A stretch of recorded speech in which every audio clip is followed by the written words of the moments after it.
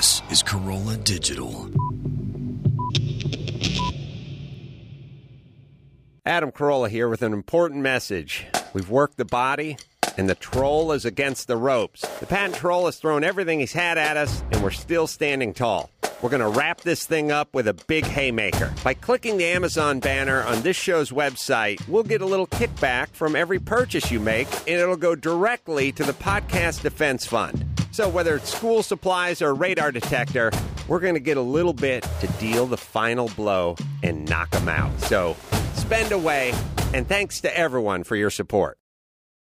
Hi, folks. I'm Larry Miller, and I'm talking to you right now to let you know that we're all on vacation this week. That's right. It's a pretty big week.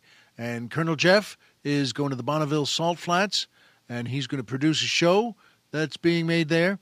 And then he's going to Monterey, and Dr. Chris is going to Monterey. And they're going to have great vacations, by the way. Now, it turns out I'm not having a vacation, but that's all right, because I'm going to camp out with the Poetry Corner and the Joke of the Week and the Magic Movie Moment, and they're kind of like people to me.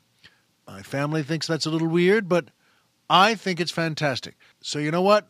Let's wish Colonel Jeff and Dr. Chris the great vacations they're going to have, and we're going to play one of our favorite older episodes for you, and we hope it's one of your favorites too. Until then, we'll see you, and I can tell you all about how great their vacations were and how great mine was camping out with Poetry Corner. From Level 5 City in Glendale, it's This Week with Larry Miller.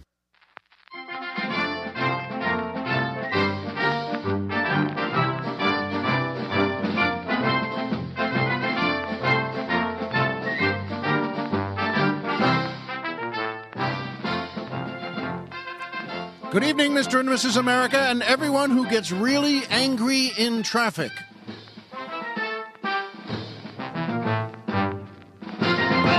Hi, folks. Welcome back to This Week with Larry Miller. I'm Larry Miller, but in a way, aren't we all? And it feels so good to say that again because we're back here now. That's right. It's the new year. What year is it? It doesn't matter. It's new. That's all we need to know. And everything is just the way it was. It's so nice. Aren't they good, by the way? That's, as always, the Colt Cabana Orchestra and the fabulous Moolah Dancers featuring boy tenor Nick Smith asking the musical question, if, in a way, we're all Larry Miller, then where have I been the last few months? Thank you, Nick. We all like that. And especially Colonel Jeff and Dr. Chris, who are back here. It's just wonderful. Oh, and we have some business to do, and by way of saying, and by Amazon. That's right, Amazon, the online place to buy anything. That was the only slogan I could come up with for them after all these months. Amazon, where they have everything in the world, by the way. You can get anything. Our motto is, as you know, that you can get anything you can possibly think of, except, of course, for an actual Amazon. And if you get one of those, and they look the way I imagine they would look, sort of like Wonder Woman, about 3 inches taller and beefy. But if you get one of those, let us know, and we'll join you for it. And to go to Amazon, of course, you go to Amazon.com and you order anything you want, right? Wrong! You don't! That's the wrong way to do it, because we get nothing then. Sure, you get the things you want to buy, but what do we get? What you do is you go to LarryMillerPodcast.com, or as we like to say around here, LarryMillerPodcast.com. So you go to that, and there's a little banner, if I remember correctly, up on the upper right-hand corner, right? And it says Amazon. I have to keep asking because, as you know, if you've listened to this show before, I've never really seen that because I've never seen our website. And all that's important is that I healed enough to come back. Oh, I can't wait to tell you the story. And so you go to LarryMillerPodcast.com, and you go to the banner that says Amazon. You click on that, and that takes you to Amazon, where you can buy anything in the world you want, except, of course, for an actual Amazon. And then at that point, they send us a big chunk of the dough that you're spending, and we get everything. Oh, it's nice. We've gotten banners and all sorts of things for floats. But it's very nice. Amazon is happy, and we're happy here at LarryMillerPodcast.com. And there are many things to talk about. It's been 9 months, so many things have changed. Many things have changed in a dramatic way. And that's why it seemed important to open with, that's right, a hamper update. That's right, this is the first hamper update in 9 months. I've been in a hospital. I was in a rehab center for a month. I can't wait to tell you the whole story. But the question is now, what about the hamper? What about the hamper I got to replace the piece of junk that my mom got me? That wasn't a piece of junk, but that my wife kind of thought it was. But she's always right, so I went with her. And then that we decided that I went to a local store and got a hamper that was $69.99, and it was... And there was a whole travail. It went back and forth. Would it be used? There were baskets inside. Then there were little bags inside. And I'm here to tell you the hamper update after 9 months is... Ready? There is no hamper update. It's essentially still a hamper. It was still being used, even though without me around for hunks of time. It was, in other words, a hamper. So I didn't ask my wife, because that's not part of the game, is it? I didn't ask my wife, so did anything go wrong with the hamper? Are you still using just the hamper? You can't say that. That's not playing by the rules. So I will check now that I'm home, though. Now I'll have, well, my detective's eye and my magnifying glass and my hat and the big Sherlock Holmes pipe as I go in to check the hamper every day for a weekly hamper update. But that was after 9 months of all sorts of dramatic change. That's the first hamper update, which is, it's a hamper. And now, that's right, the joke of the week. I loved telling these things. We did one joke a week, and we got to a really good place with them. And I think we have a really good joke of the week to start the whole thing off with. And it starts with, as we were just saying, the Colonel and I were just saying, how many jokes always start with, well, there's a priest, there's a rabbi, there's a minister. For 100 years, it just seemed like such a natural way to tell jokes. So a priest walks into a place with a rabbi, and then the minister comes up. It's just always so natural. And in this case, the joke starts with, it's a church, and the priest comes to the confessional booth, and he sits down, and he slides the little slide away, and there's an old man sitting there, and he says, yes, okay, let's go ahead. And the old man says to him, Father, I have to be honest with you. Last night, I had 3 22-year-old women in my bed, in my apartment. They were all over the place. It was the most amazing night of sex I've ever had. And after we would finish, then I'd have one on one side, one on the other. We'd be watching TV. The third one would be reheating the Chinese food. And it was just fantastic. And then the priest suddenly says, well, wait a minute. First of all, let's go in order here. When was your last confession? And the guy says, well, I've never had one. And the priest said, what are you talking about? You've never had one. And the guy says, I have to be honest. I've never had a confession. Well, you should have them. That's, as you know, a big part of our faith. If you're Catholic, and the guy says, well, that's the thing. I'm not Catholic. That's maybe why I haven't had a confession. You're not Catholic? He says, no, I'm Jewish. And, well, why did you come here to tell me? And he says, I'm telling everyone. Wouldn't you tell everyone? I'm telling you, and by the way, if you don't get so insulted. Yesterday I was in a Hindu place, and I don't think they liked it at all. And I thought that was a good joke. I got that from Colonel Jeff, by the way. He told me, I said, you know something? That's a pretty good joke. And let's tell that, and for a good laugh to start our new episode in the new year. And that also, leads very neatly into the Poetry Corner. That's right, the Poetry Corner. Now, we were just sitting here preparing, and I said, hey, what about the Poetry Corner this week?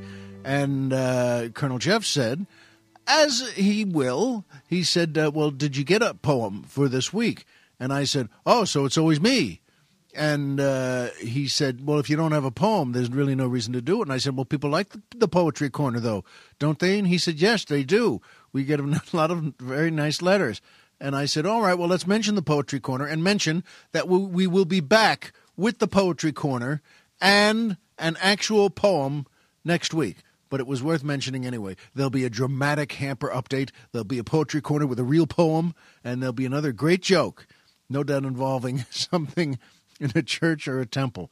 In any case, so I've been, as you know, and thank you for listening, those of you who still listen to some of the older shows while I was, away and getting better. And I thought, I can't wait to tell the story of what happened here, because this happened last April 4th. That's roughly 9 months.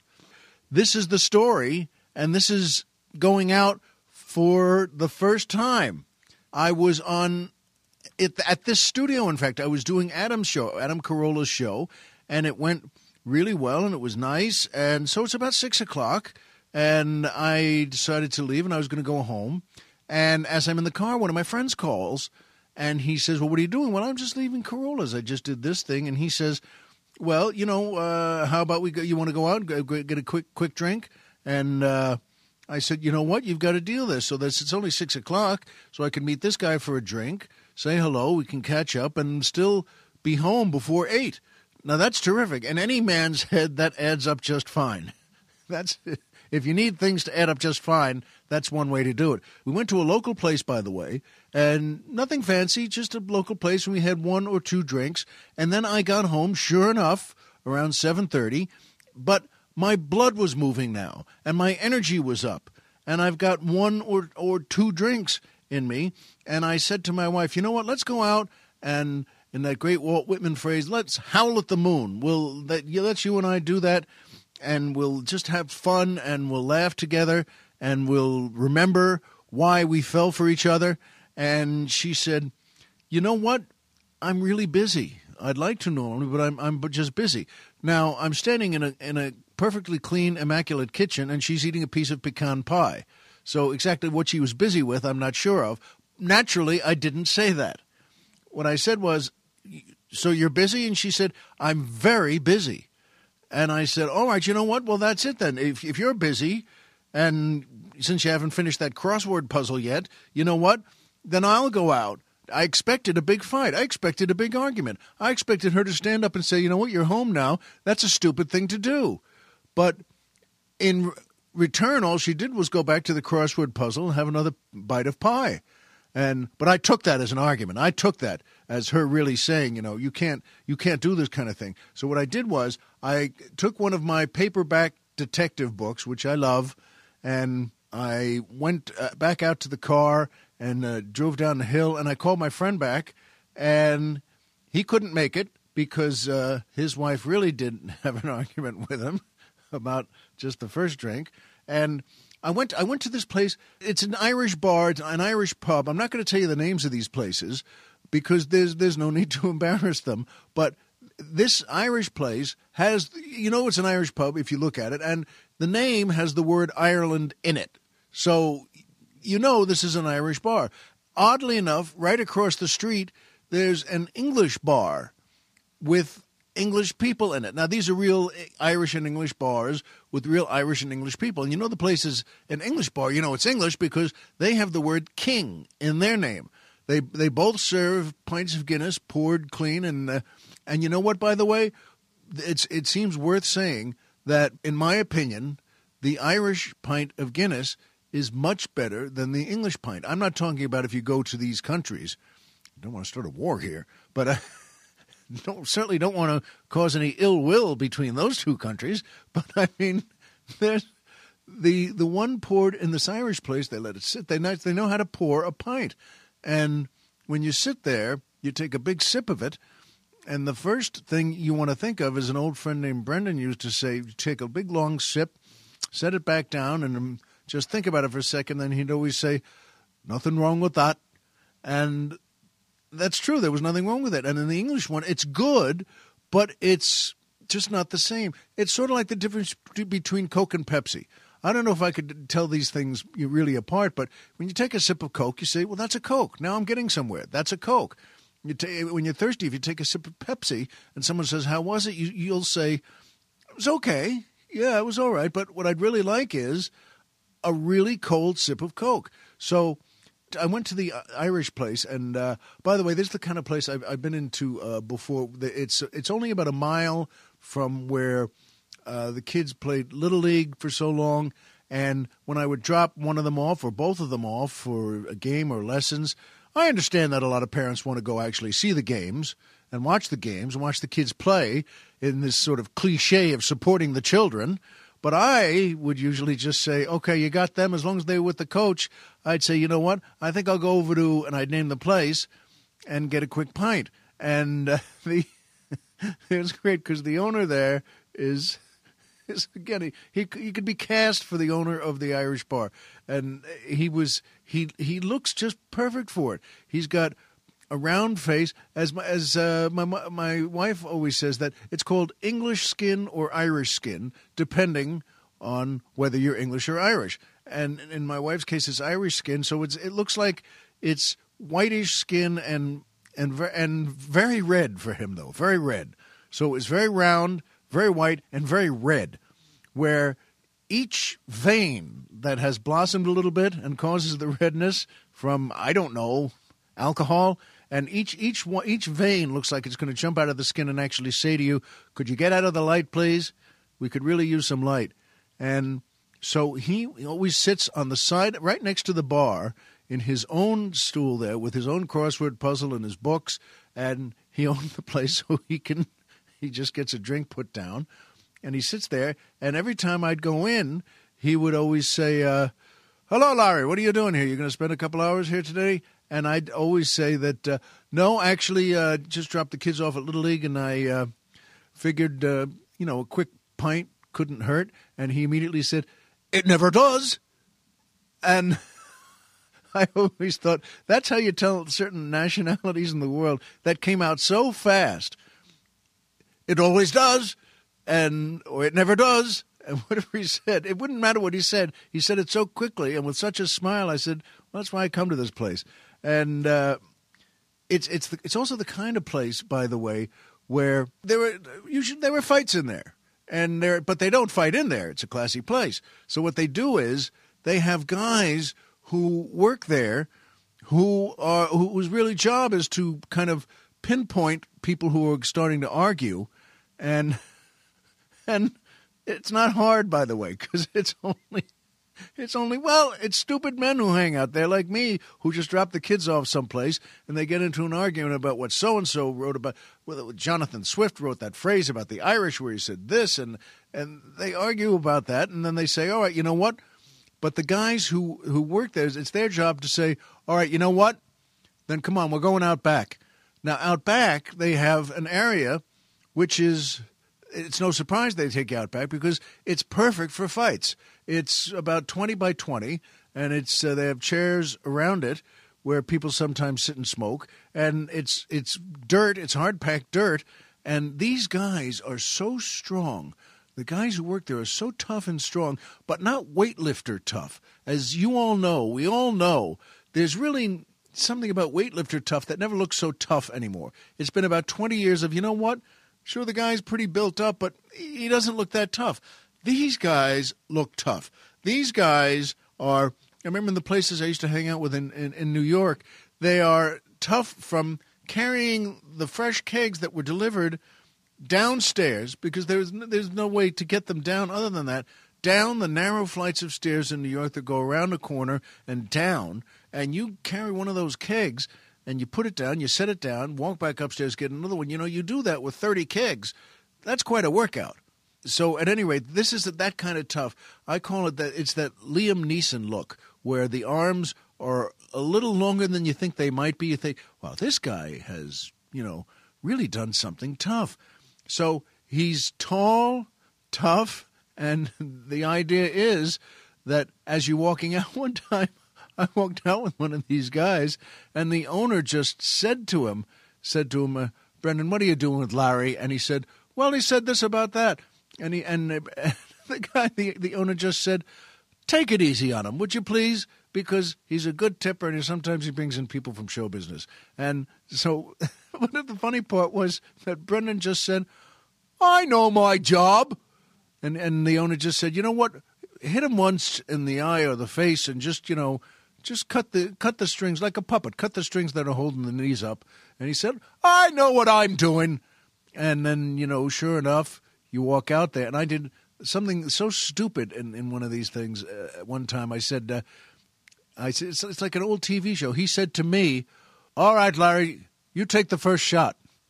And I said, because I'm a little lit up and a little stupid, I said, no, you take the first shot, which, by the way, is a dumb thing to say to someone who knows how to take a first shot.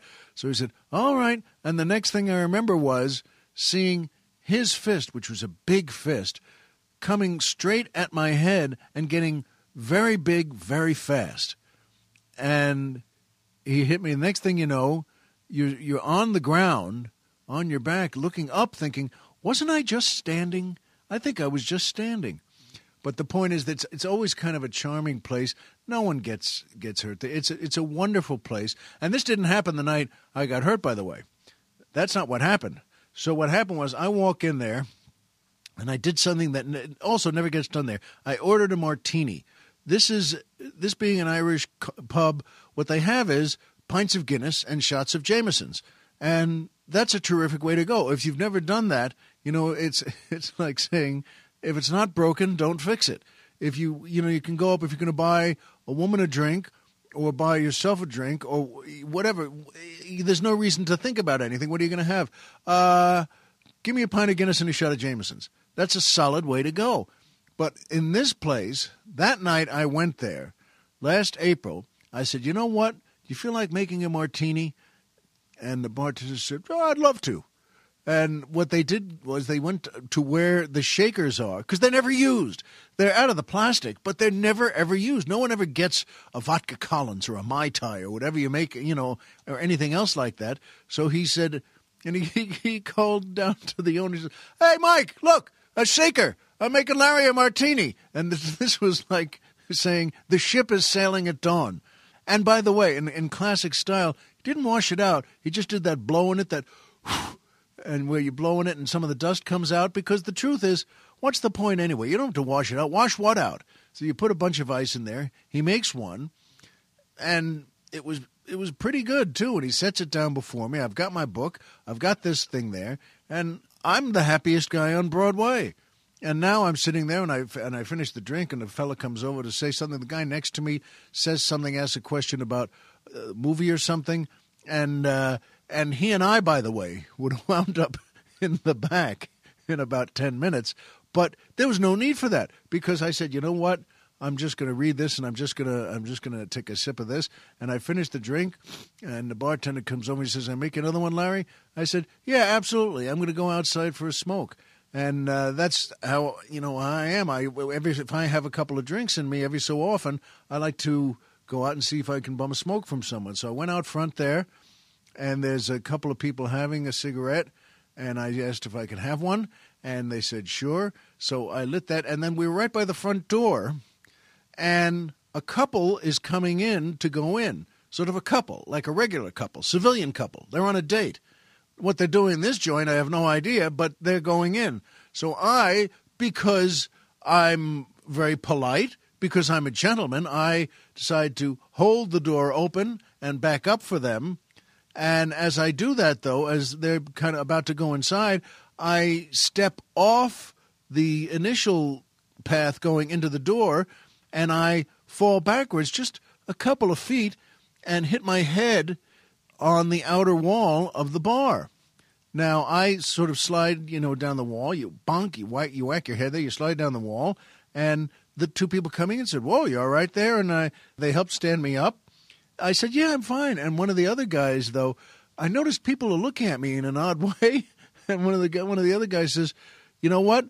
Let me call an ambulance." And I said, "Sure, that sounds good." When you just lit up just enough. And I said to the people who were walking in, I said, "Can you imagine how dumb this is? Shouldn't I be falling down after I have the drink?" But that's how tough this place is. Here you fall down before you have the drink. So we're starting to laugh. I said, the guy says he just called the ambulance. I said, "Great, all right. I'll go inside and I'll have that other drink that was being made for me." So I go inside, and the bartender, sets it down. He looks at me. Now remember, it's a tough place. People know how to handle themselves, and they've all had 10 amateur fights and 20 professional fights. They know something about injury. So he sets it down. He looks at me, and it's a little dark, and he looks at me, leans over, and he said, "You okay, Larry?" And I said, "Yeah, why?" He said, "Well, you don't look ahead. Turn around." He said, Oh, geez, you're bleeding there.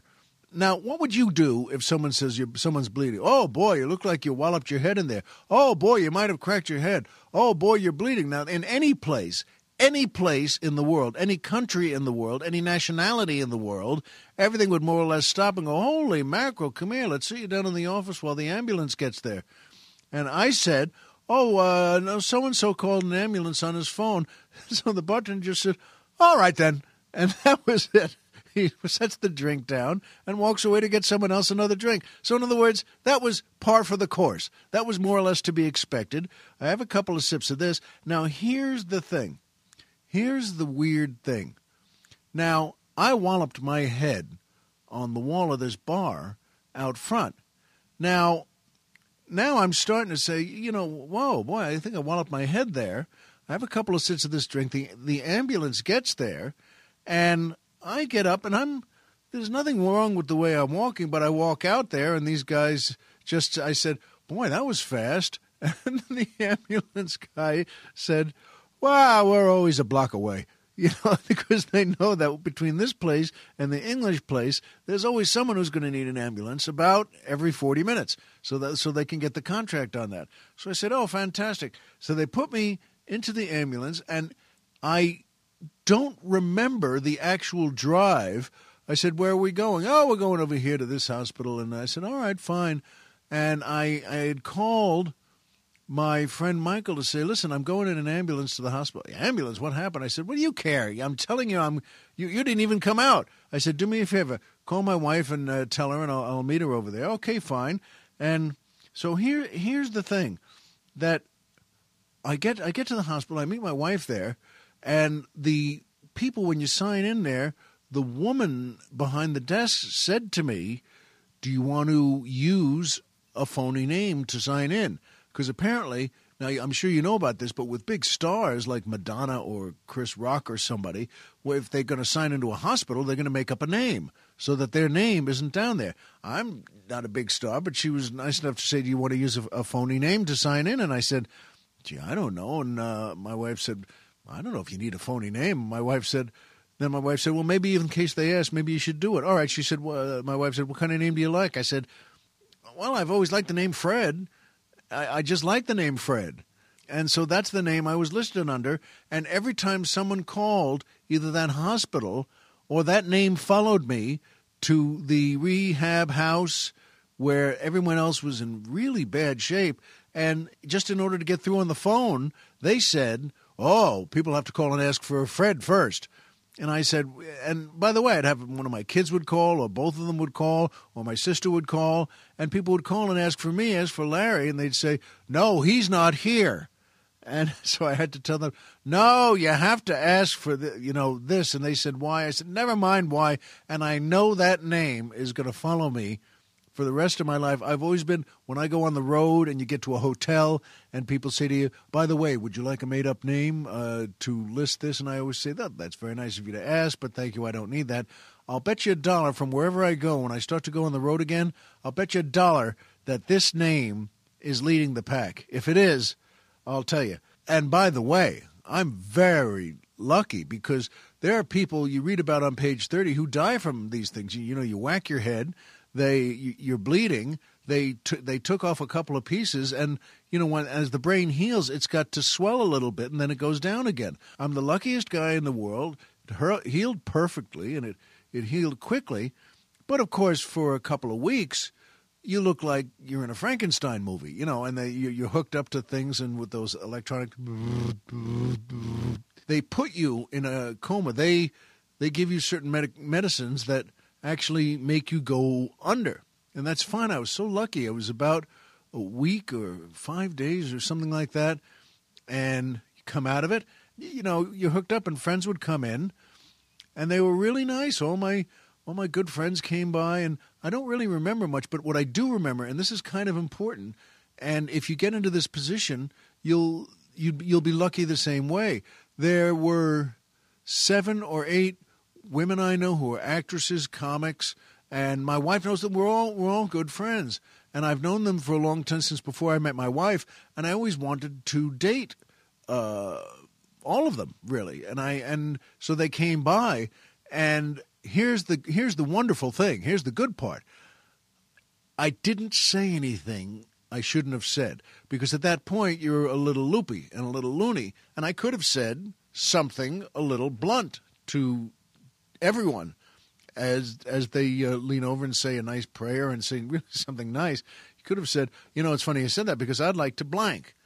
And I didn't, though. And if anything ever happens to you, and I hope it doesn't, and if you're a guy and if some of your old female friends come by, people you always wanted to date, you'll be very lucky if you're not dumb enough to say why you wanted to date them. And then they send you to a house. They send you to their house. And it's one of those places that you don't even know. It looks like it's in a regular neighborhood. It is a regular neighborhood. There are people. It's not fancy. It's just regular. And that house, though, has 6 bedrooms. It's all one floor. And there's someone in each bedroom who is healing from something.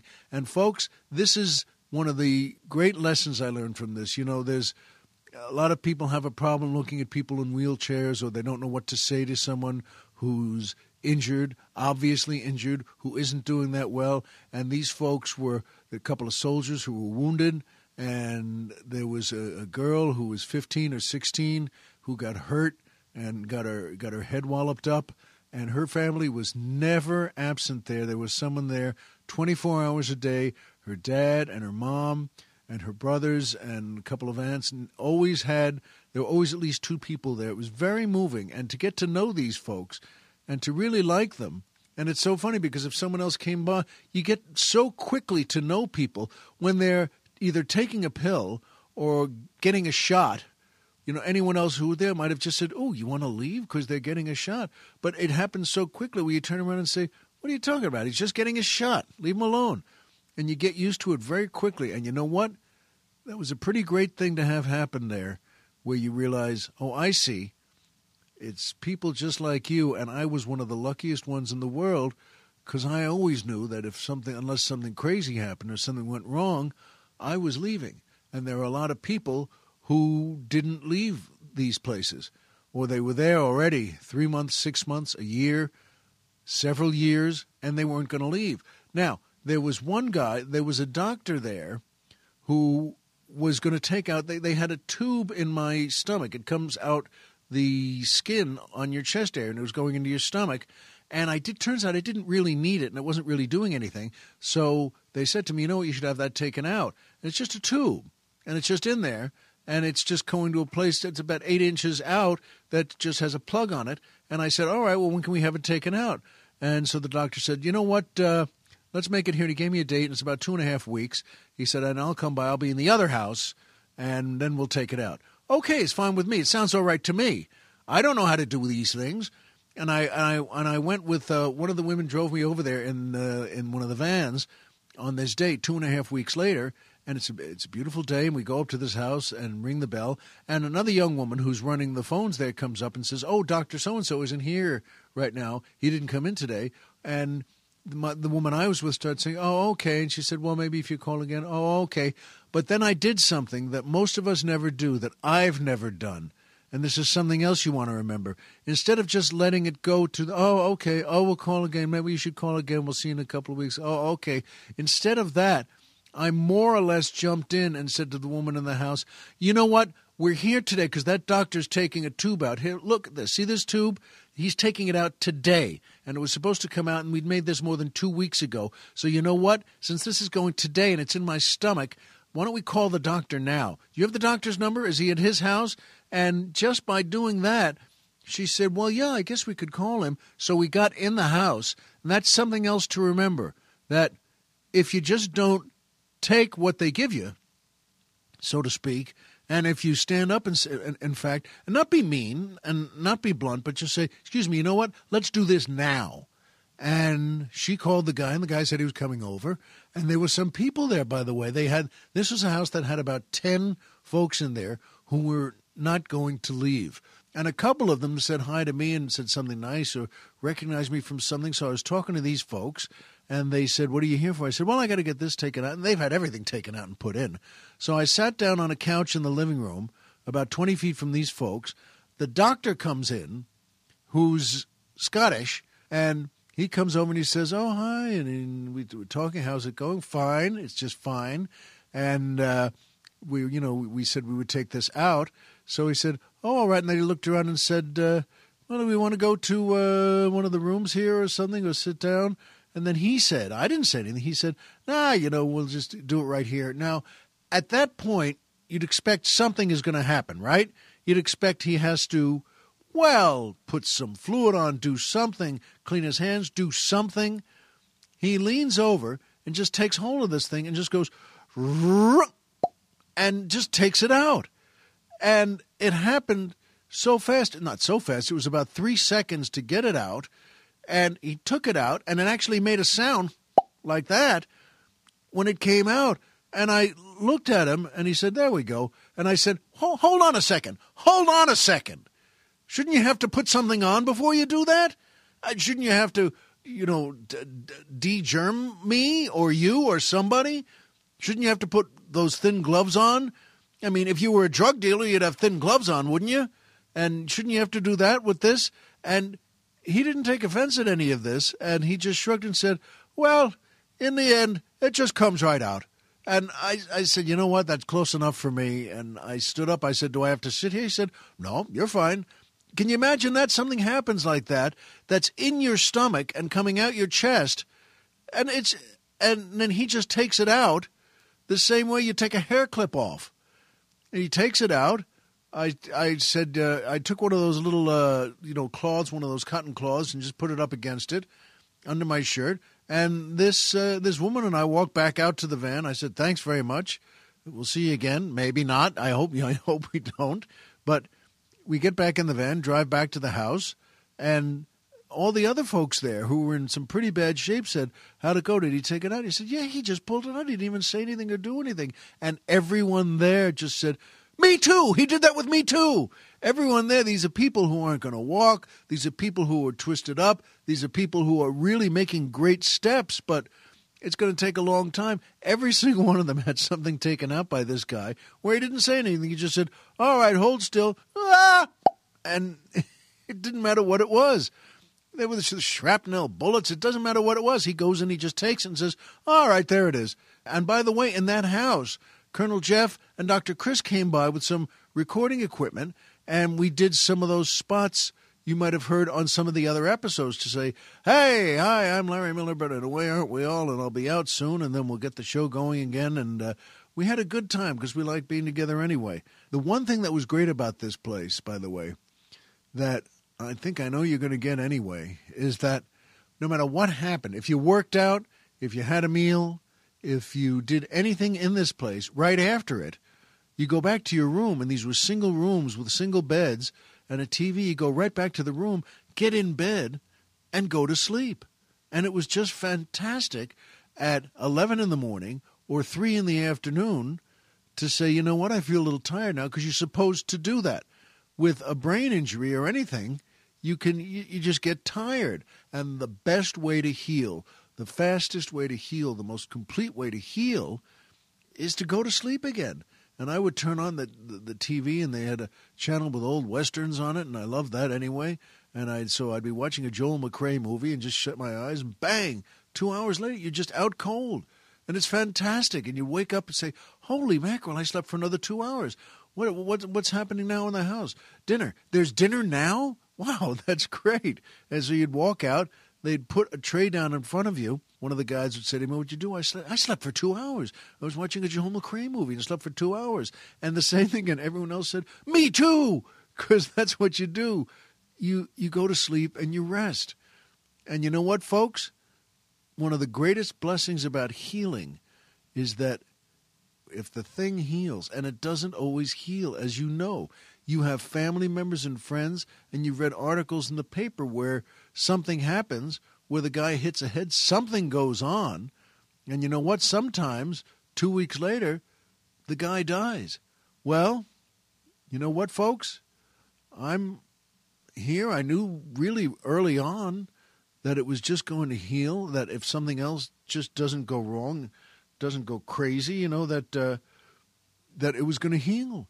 Going home was great. The only drag about going home, by the way, was that now my kids have an answer to me for everything I tell them to do because of the brain injury that it happened the other day. I get up to make the breakfast for them, and I make it, as you know, I've told you before, very neatly. I lay out all the silverware and all the napkins and all the plates.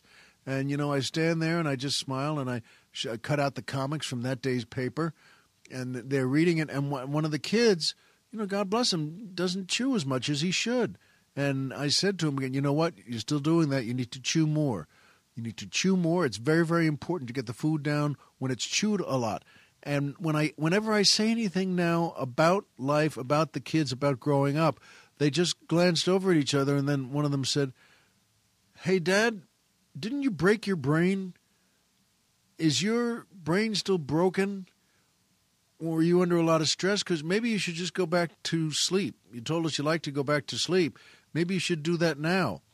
And, you know, that's one of those moments where you just say, and what, not cook you breakfast? Because no one else is, you know, if I don't do this, who's going to do it? The dog? And I didn't do that, though, because I began to realize whatever I say to them, could turn the TV down, it's too loud.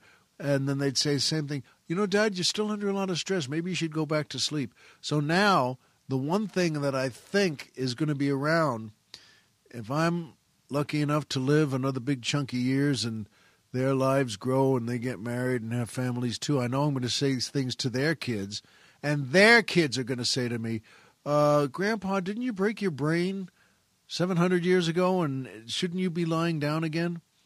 But you know what? All I knew was that it was going to be great to get back to work. It was going to be great to do this work that I love, not only performing on stage, but writing and acting. And I'll tell you about things as they come up. But, folks, the truth is doing this show today is and was always going to be the first and the best thing I had that I was really looking forward to.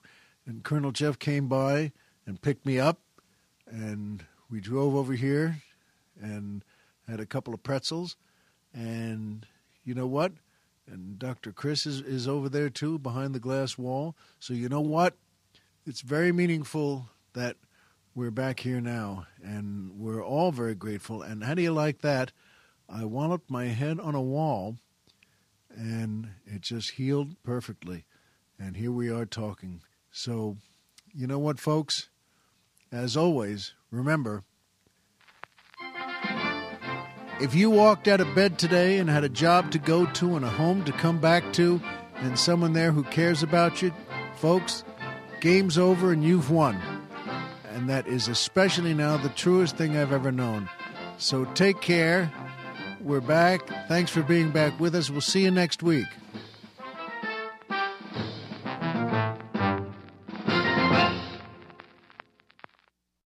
Guests of This Week with Larry Miller stay at the Level 5 Express Hotel, which gets you there faster. Wherever you want to go, you know where you're going. You start at Level 2 and then you feel like Level 5 in downtown Glendale, which will feel like downtown Paris after you get done with it. J-E-L-L-O. The Jell-O program starring Jack Benny with Mary Livingston, Phil Harris, Dennis Day, and yours truly, Don Wilson. The orchestra opens the program with I Hear Bluebirds.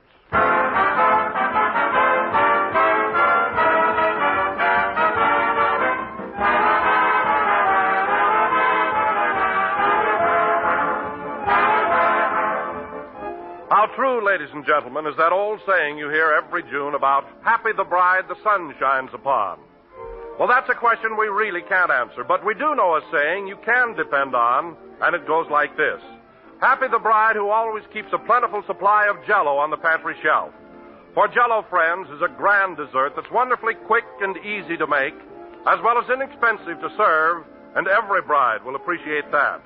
Jell-O's downright pleasure to eat, too, and every husband will go for that. Yes, with a bright, shimmering mold of Jell-O on the table, contentment reigns supreme. Those 6 brilliant colors are all just as gay and enticing as can be, from the rich, glowing crimson that makes you think of fresh, ripe raspberries to cool emerald green lime. And those 6 delicious flavors are gloriously good, extra rich, and just as refreshing and beguiling as the juicy, ripe fruit itself. So try some Jell-O real soon. And when you buy, be sure to look for those big red letters on the box. They spell Jell-O, and Jell-O spells a treat.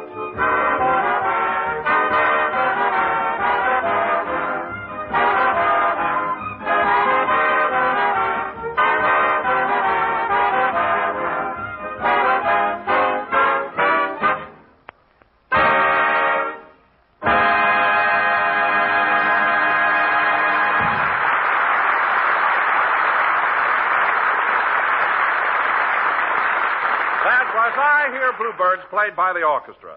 And now, ladies and gentlemen, we bring you our master of ceremonies, a man who had his option picked up last Sunday and now looks 10 years younger, Jack Benny.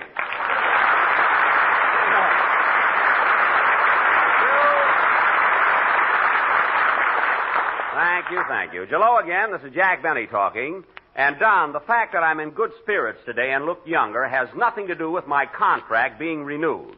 I'm always this way. Now, wait a minute, Jack. When our sponsor came to your house for dinner last Sunday, you were a wreck. Who, me? Why, I never saw anyone so jittery and nervous. Me, jittery? Yes, you. Until Mr. Mortimer picked up your option, you made a darn fool of yourself. What are you talking about? All evening long it was, have a cigarette, Mr. Mortimer. Have a cigar, Mr. Mortimer. Here, take this chair, Mr. Mortimer. It's softer. Oh, I didn't make such a fuss over him. Go on. He happened to sneeze once, and you sent Rochester out for an oxygen tent.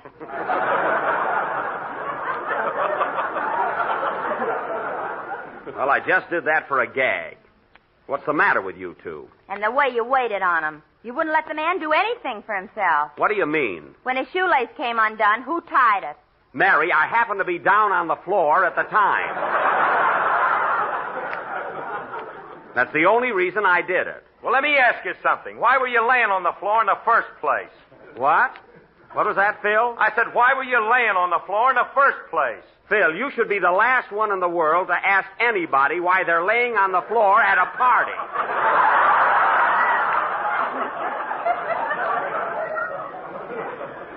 Why, I know bearskin rugs that lead less horizontal lives than you do. And incidentally, Phil, you might at least thank me for the good time you had last Sunday. What good time? All we did was play bingo, and our sponsor won every game. Boy, was that oblivious. You mean obvious.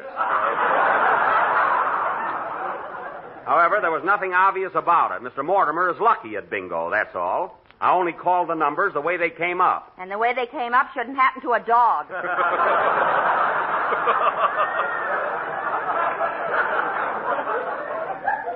Oh, forget about it. Frankly, Jack, I don't know what the rest of us were playing for. You let Mr. Mortimer bingo every time. All right, so he won the salad bowl. But don't forget, he paid 25 cents a card, the same as everybody else. And that salad bowl was a Christmas gift from Eddie Cantor. That's a lie. I got it for my birthday from Olson and Johnson. Boy, are they cheap. Just because they're a team, they give one present. And incidentally, fellas, it seems funny that you can all criticize and complain, yet not one of you has the courtesy to mention the delicious food I served. Why, you guys all ate like it was your last meal. Well, until he picked up your option, Jackson, we weren't sure. Maybe you weren't, Phil, but I wasn't the least bit worried. I knew I was going to be signed up for next season 2 weeks ago. 2 weeks ago? Yes, I had definite information. Oh, you and that phony fortune teller. Phony? Mary, there's nothing phony about Madame Zuzu. She clicks like a castanet. Why, she's marvelous. Oh, yeah? 4 years ago, she told me I was going to marry Robert Taylor. Robert Taylor, she said. All right, so she misses once in a while. Why did she have to miss on that one? It was just fate, that's all. Even a crystal ball has an off day now and then. Hey, wait a minute. Madame Zuzu. You know, I went to her place once. You did, Phil? Yeah, she told me I was bashful. Ain't that a Lulu? Bashful? You, of all people. And she was sitting on my lap at the time. I can't understand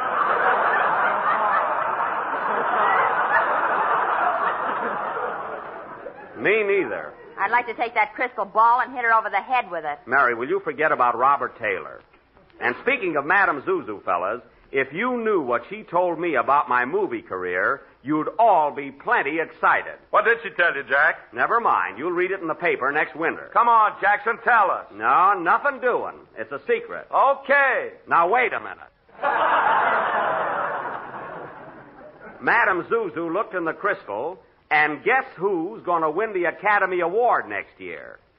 Guess who? She ought to be rated.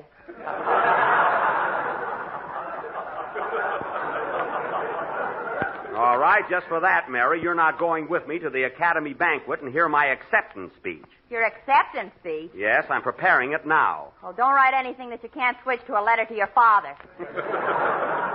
We'll see. I wouldn't laugh too soon. By the way, Jack, not changing the subject, but while Madame Zuzu was giving you the lowdown on your option, did she mention who's going to be your announcer next season? Well, I imagine you're the lucky man, Don, although there wasn't room for you in the crystal. But, I'm sure you're set, and we'll have the same little comedienne, eh, Mary? Darn it, and I picked out linen and dishes and everything. Mary, will you forget about Robert Taylor? Anyway, Don. Forget, he says. Mary. Anyway, Don, it looks like we'll have the same old gang again next year. Madame Zuzu saw all of us together in her crystal ball. She better see a lot more of that green stuff in there. You can count me out.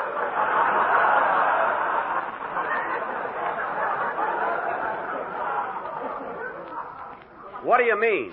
Well, I want a raise. I started to work for you 4 years ago, and I'm still getting the same lousy salary. Well, you got the same lousy band.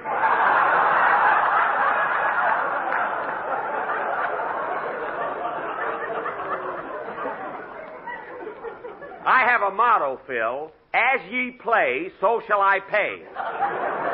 Now, wait a minute. What's wrong with my band? What's wrong? You've got 3 violins that no one's ever heard.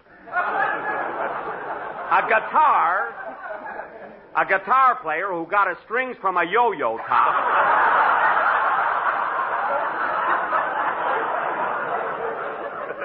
Two piano players that have to put a nickel in for every number.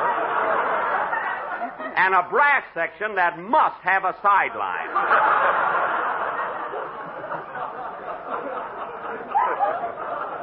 And you ask for more money. Well, there's no harm trying. All right, you tried. Incidentally, Phil, I've got your contract here in my pocket. So right after the broadcast, I want you to put your usual X on the dotted line. I understand? I can print Phil Harris now. I know. I saw it all over the wall. Stop showing off. Well, I guess that takes care of our contract problems for next season. You haven't straightened things out with me yet, Mr. Benny. Oh, hello, Dennis. I thought I mailed you a contract to sign. You did, but my mother tore it up. Oh. Well, I'll tell you what, Dennis. Supposing you and I go in the other room and talk matters over about next season, I guess we can come to an agreement. Well, my mother says... Come along, Dennis. Now, Phil, while we're in the other room transacting a deal, how about playing a number? Okay, you great big businessman.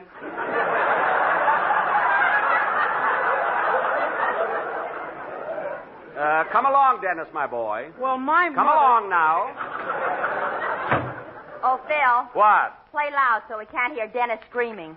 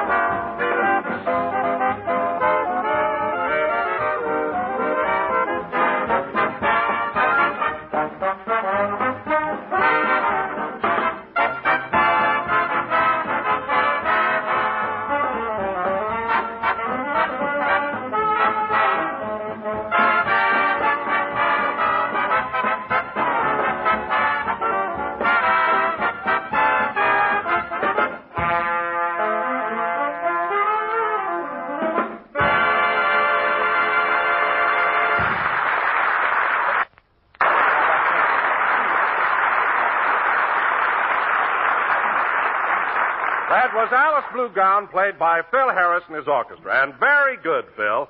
Say, Mary, is Jack in the other room yet? Yep, he's still talking business with Dennis. The kid must be holding out. Yeah, I'm going to open the door and listen. Oh, now, wait a minute, Mary. That isn't ethical. Ethical schmethical. Let's listen in, babe.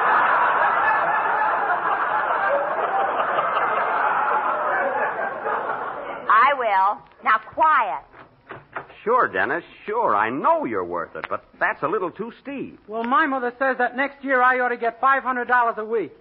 500, eh? Uh-huh. Well, I'll tell you what, Dennis. They're still at it, boys. How's Dennis making out? He's in the neighborhood of 500, but I don't think he'll move in there. You know, that Benny's terrific. You know, he's the guy that started the second cup of coffee is free movement. Yeah, what a character. Well, I think we ought to get going on with the program. See how they're coming along, Mary. Okay. Absolutely, Dennis. I agree with you, but my budget won't permit it. Well, my mother says Look, Dennis, look. Dennis, would you be satisfied with $250 a week? $250? Oh, sure, that's swell. I see. Well, now look, Dennis, you're young yet, and you've got your whole future ahead of you. I'll tell you what I'll do. Well, it's still going on. What's the latest report? Ceiling 500, vision 250. It looks bad. Why don't the kid walk out on him? He can't. Jack's sitting on his chest.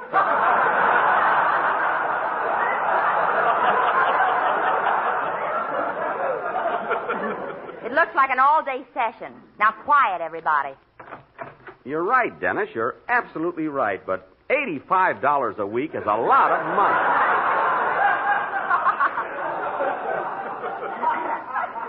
After all, you're just a kid. I can't breathe. Move down a little, will you?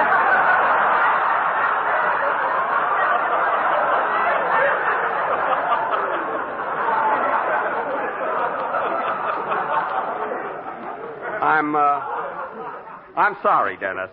Now, let's talk this over carefully. I'm sure we can get together. I'll tell you what. Well, that beats everything. What's the figure now, Mary? 85, and they haven't struck bottom. I never saw a guy as tight as Jack. You remember that Gladys Zabisco he used to go with? Yeah? Well, he broke up with her because she took appetite pills. And he was nuts about her, too. Well, here goes for another peek. Quiet now, fellas. Okay, Dennis, it's a deal. $37.50 a week. Sign right here on the dotted line. What's going on here?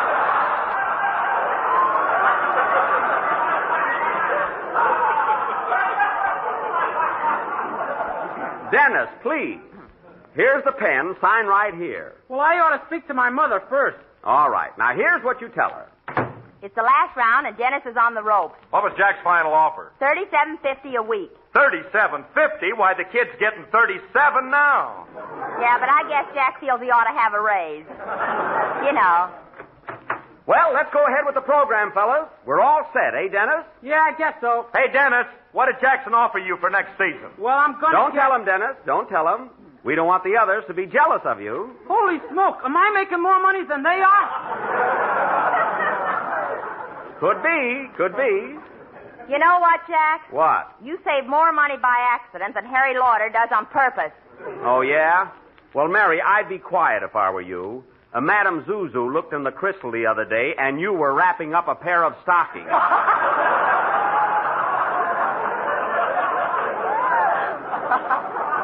And now, Dennis, now that everything has been smoothed out to our mutual satisfaction, how about singing a nice song for us? Okay. What's it going to be, Dennis? I'm going to sing... Hold it a minute. I'll take it. Hello? Hello, Mr. Benny. This is Rochester. Oh, it's you. Rochester, if you'd listened to the program, you wouldn't always call up and interrupt in the middle of it. Why don't you tune in once in a while? Well, frankly, boss, you don't do the kind of stuff that intrigues me.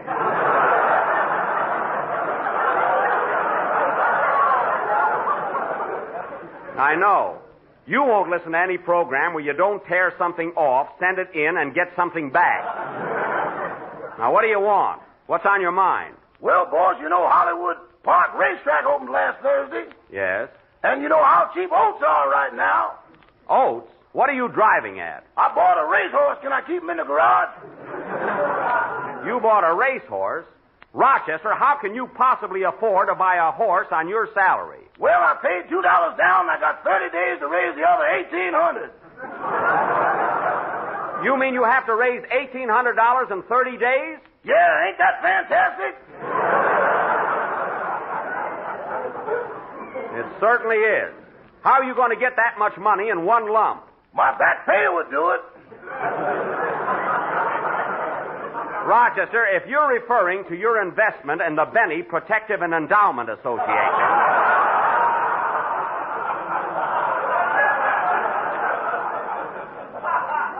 that doesn't mature until you're 40.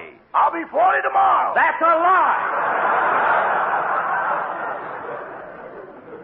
Now, Rochester, you take that horse back to wherever you got it. There's no room for it in the garage. There is now. I put the Maxwell out in the street for the summer. Well, put it right back in again. I don't want my car out in the street. Somebody will come along and steal it. I'd like to get a picture of that. I could sell it to Pick, Click, or Flick.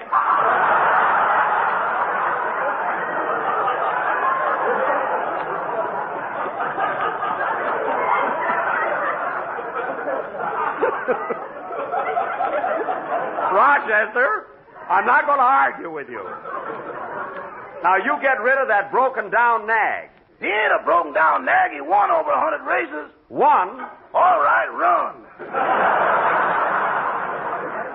That's more like it. Now, you do as I say. Goodbye. Goodbye. Oh, by the way, boss. What is it now? I don't like Section 8, Paragraph D of my new contract. What's wrong with it? Section 8 says you get $30 a week. I know, but Paragraph D says a week is 14 days. I'm trying out something new.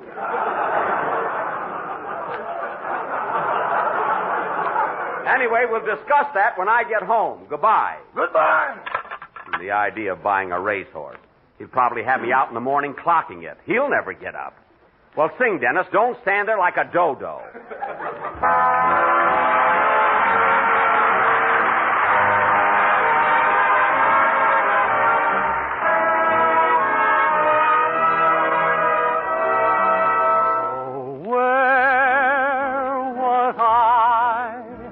The night that you surrendered to a sigh, where was I? The moment came, but what a shame that someone else came by. Where was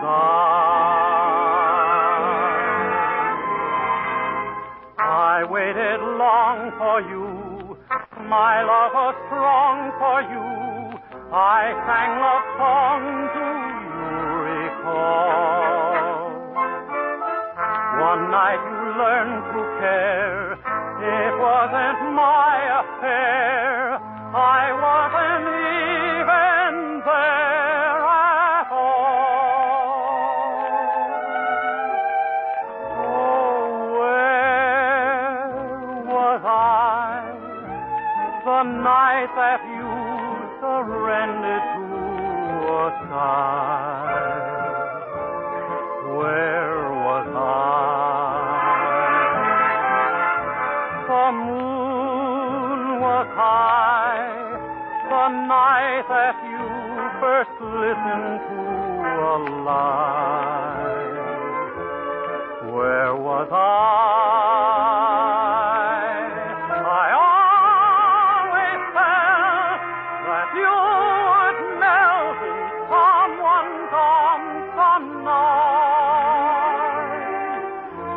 I was right.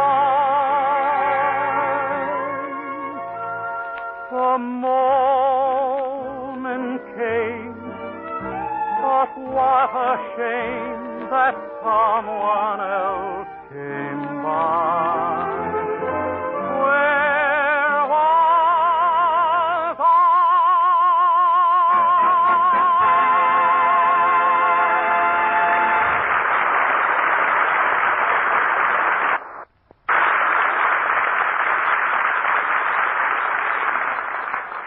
racehorse he has to have. Oh, well. That was Where Was I, sung by Dennis Day, who I'm sure will be with us for many years to come. Yes, sir. Why, ever get smart? Watch out. Now, Dennis, you say one more thing like that, and I'm going to take you in the next room and give you a good talking to. Boy, will he be flat-chested. Never mind. And now, ladies and gentlemen, for our feature attraction tonight, Mr. Don Wilson, that eminent American playwright, has written another of his famous one-act plays, a hillbilly melodrama entitled The Code of the Hills, or Shoot Me in the Pants, Zeke, the rest is store clothes. Set the scene, Mr. Wilson. Gladly. The locale, ladies and gentlemen, is the cabin of the Jake Bennies in a remote section of the Ozarks. The Jake Bennies are in the midst of a feud with their longtime enemies and neighbors, the Fudd Allens. Oh, pardon me, Don. I would like to announce, folks, that any resemblance between the Fudd Allen in our play and the Fred Allen of radio is purely intentional. If he's not a hillbilly, I never saw one. Go ahead, Don. It is 6 o'clock in the evening, and the shooting has been going on all day. Curtain, music.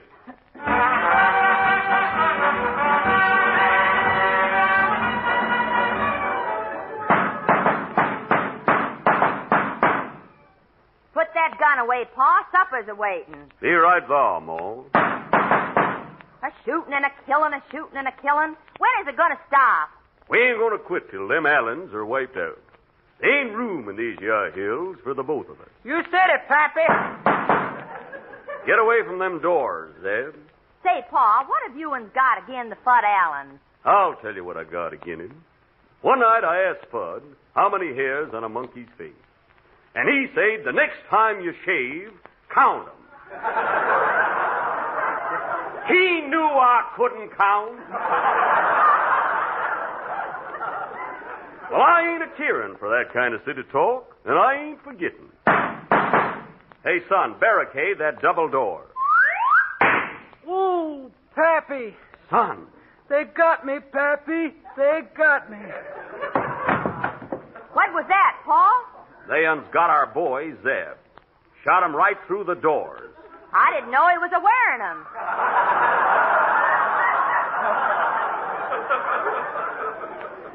I'll get them Allens for this. Kids don't grow on bushes. No siree. I'm a-going, Pappy. I'm a-getting weaker and weaker. Goodbye, Pappy. Goodbye, Ma. Goodbye.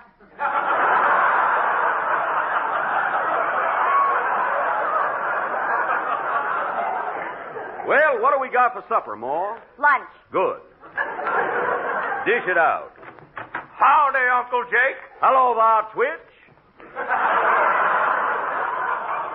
Hey, Twitch, you shouldn't be walking around with your left arm shot up like that. Well, I've been seeking some cords to tie it up with. It keeps a falling off.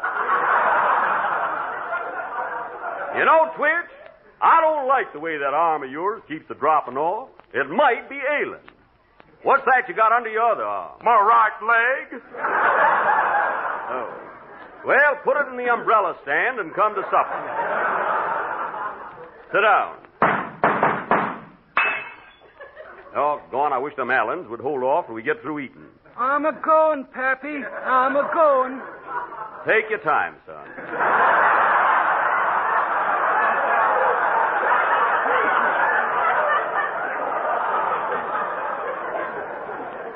Pass the coffee, Ma. Hey, Jake, what happened to Cousin Zeb? One of the Allens plugged him.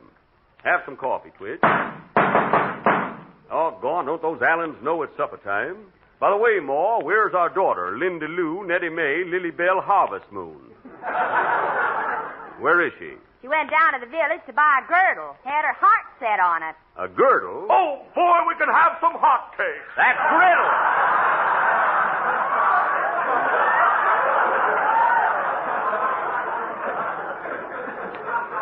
What's a girdle, Ma? Something them city gals are wearing. It's like a sweater, only it snaps at you. By gum, what'll they be thinking up next?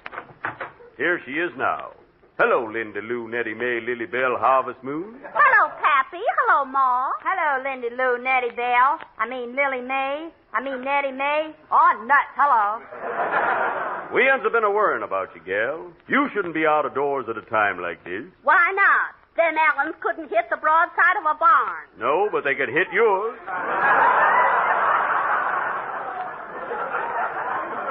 Sit down, gal. Say, Uncle Jake. What is it, Tweet? Look out the window. Ain't that one of them Allens sneaking up on us? Either that or a polecat. Give me my rifle, Ma. Watch out, Paul. Watch out.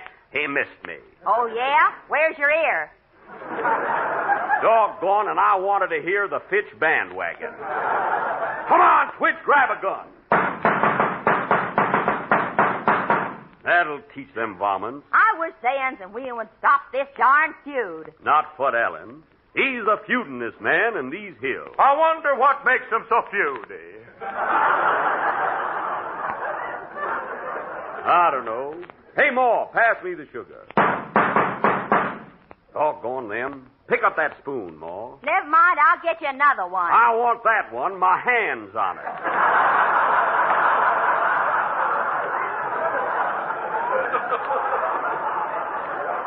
Thanks. A shooting and a killing, a shooting and a killing. How many more pages to this play? Can't be many. Here comes Porky Wilson now. Hello, Porky. Hello, Jake. Say, what happened to Zeb? Them Allens done plugged him. And none of us ain't safe till this feud is over. I am. I'm so big they're scared to shoot at me. Why, them Allens is as yellow as Banana. And speaking of bananas, ladies and gentlemen, do you realize how marvelous they are when sliced over a dish of tempting and appetizing... Now, hold on now, Wilson. Did you write this play just to get that in? This gelatin dessert is not only economical and easy to make, but comes in 6 delicious flavors. Why, you... So look for the big red letters on the box. They spell... Hey, sir! They spell Jell-O. J-E-L-L...